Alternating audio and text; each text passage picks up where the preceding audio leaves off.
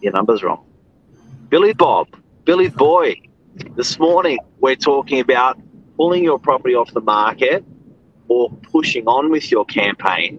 If you haven't sold your property and you're at that crossroads of where do I go now, we're going to give you some brilliant ideas. Stay tuned.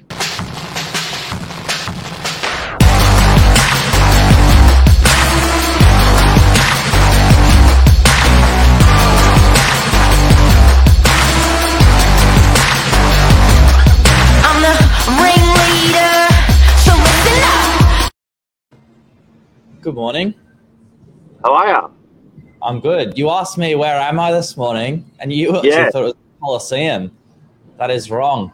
I am on the balcony, looking up to the balcony of, Romeo, Juliet, the push and pull.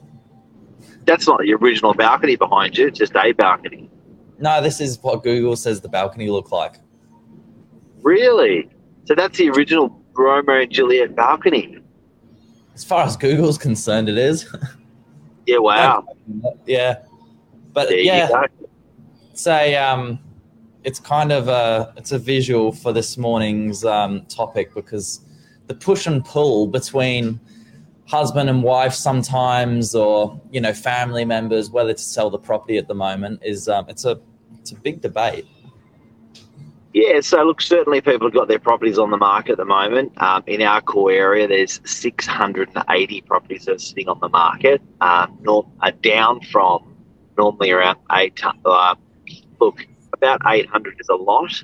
In our area, 850, 1,000 that we've experienced, 1,000 on the market at times, and getting down to that sort of 500 is really low for stock on market on the North Beaches. So we're sitting at probably below average amount of properties on the market. But the duration that these properties are staying on the market used to be about the 12-day mark. That was the average time properties were sitting on the market. Yes. If you go out to all the different price ranges and take an average now, the days on market is sitting more like 50 days. I have seen days on market get to 120 days. Through the global financial crisis. So the fact is they're staying on the market for longer. What do you reckon? Yep, sounds about right. And so it comes back to price, product, and promotion when you're looking to get that dream price. We're going to take a couple of different spins on this morning, but basically it gets to the point where your vendor's fatigued. They kind of lost hope in the first, 2, 3, 4 weeks. And after that, they're thinking, maybe we're not going to get the dream price. Do we just pull it from the market?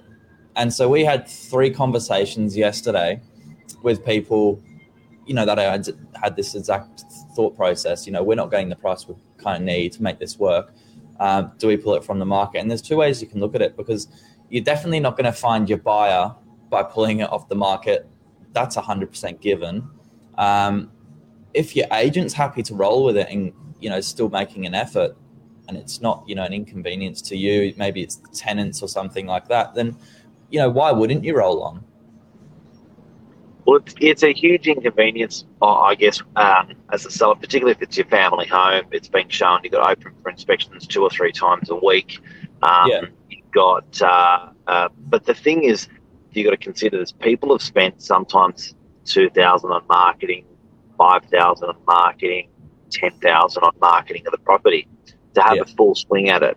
And generally, like you said, the areas where it's gone wrong, the price, product, promotion. If we talk about price, this is where people most often come undone. If it's been a fantastic agent and a fantastic campaign, and the price just isn't there, people often don't translate that price across to their purchase. So they have the dream price that they wanted or that they could have got last year, and they go, well, if that's not going to be paid, I'm just not going to do a deal. But if you're selling a property at the moment, what you've got to realise is it's actually relative. So it's relative to buying your next property as well. So if your property is selling for less than 5% or let's just 5% or less of what it was sold last year, Your Yeah. buying property is going to be selling for 5% less of what it was last year, generally. So, but some people aren't translating that across to their purchase now. So they're happy to, where they're buying to take a hit, but they're not happy that the property they're selling to take a hit. Yep, absolutely. That's price. Product, obviously the property itself. We see so many, really great campaigns. The property looks amazing, but yeah, as you said, after two or 3 weeks, opening the property constantly, private appointments. If you've got a tenant in there, it's even more difficult. Sometimes I think people lose sight of where they're going and kind of just get bogged down a little bit with the inconvenience of having to be out the family home, Saturdays, Wednesdays. It's pretty, it's a big investment of time as well as money. And also I think there's an opportunity there for, Luke's just made a comment about days on market. Often those properties that are on the market are suffering from a stigma. And owners do feel like they can escape that stigma by removing the property from the market and maybe putting it on the market 3-4 months later as a fresh new property. But I'm going to say, if you're ramping up the same campaign with the same property with the same price, what's changed? And by outsmarting or out tricking the market by saying, here it is, it's fresh, it's new, it's still the same thing rewrapped inside. So I think you've got to have a good, strong, long, hard think about selling at the moment. Maybe, Billy, do you reckon people should be more accepting about longer days on market, or they should just be doing the business within 14 days? It's funny. So I think buyers, it doesn't matter what market you're in, they're always like, they've seen the property on the market for a while, and that's, every buyer's got a different perception of what a while is. Maybe it's more than 2 weeks, maybe it's more than 4 weeks. But they always say, oh, we've seen the property on the market for a while. Is there anything wrong with it? And it's like, no, nothing wrong with the property. Vendors, I think, definitely it's a normal state of the market at the moment to be on, for a little bit longer. But in saying that, Luke's made a good point there. Be patient. I think it's just as much, important to realize when you've got the right buyer, it's definitely time to move quickly. And that might come in the first week. So, we've seen that happen as well. And I think it's such a setup, to set your property up, to interview agents, to get the whole campaign ramped up, set up, to get on the market, to get people through, to stage your home, to get a contract ready with a solicitor. It's such an enormous setup that I think if you're already in that position and ready to go, to retake that position at a later point, a bit hard. Do you know what I mean? Yeah. You're already there. You're already poised. You're ready to go. Aside from that, you're mentally checked out. So yeah, I know emotional. I think and that's the hard thing to come to terms with. I think, I know with our house, when that for sale board went up, I was really, really happy, but it really, really hurt when that board went up. And I think you distance yourself from your house a little bit.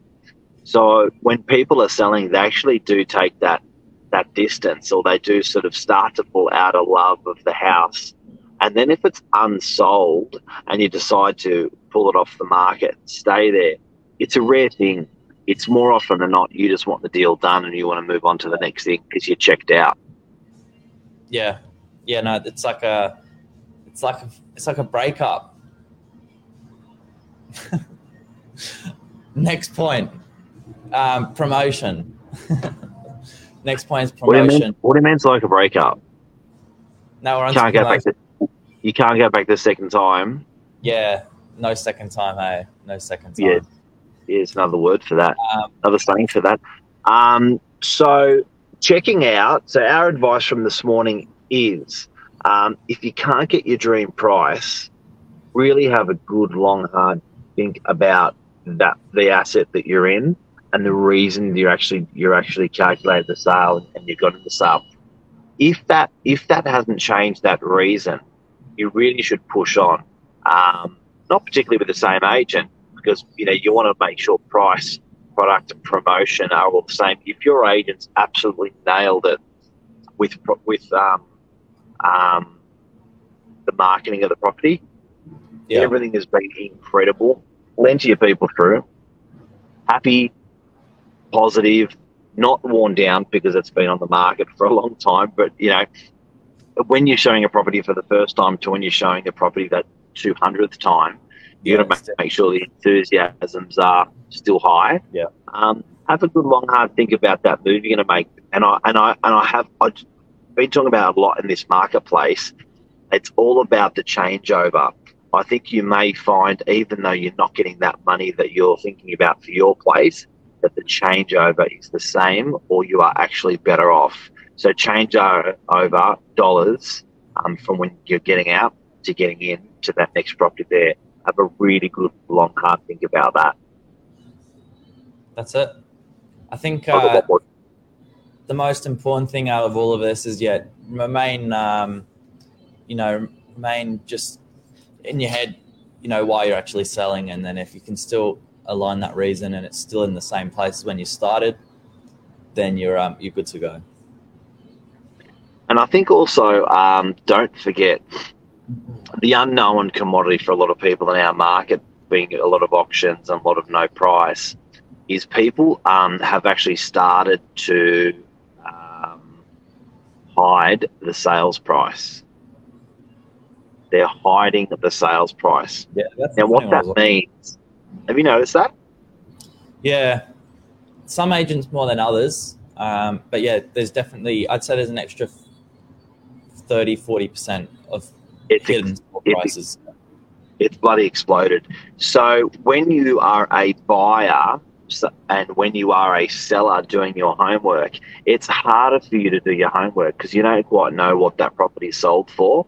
If that property that you liked that you're going to buy sold for a lot less than you expected, that may mean that you can actually negotiate a bit more on your place, negotiate maybe even a little bit less in the selling price because of what you're moving over to.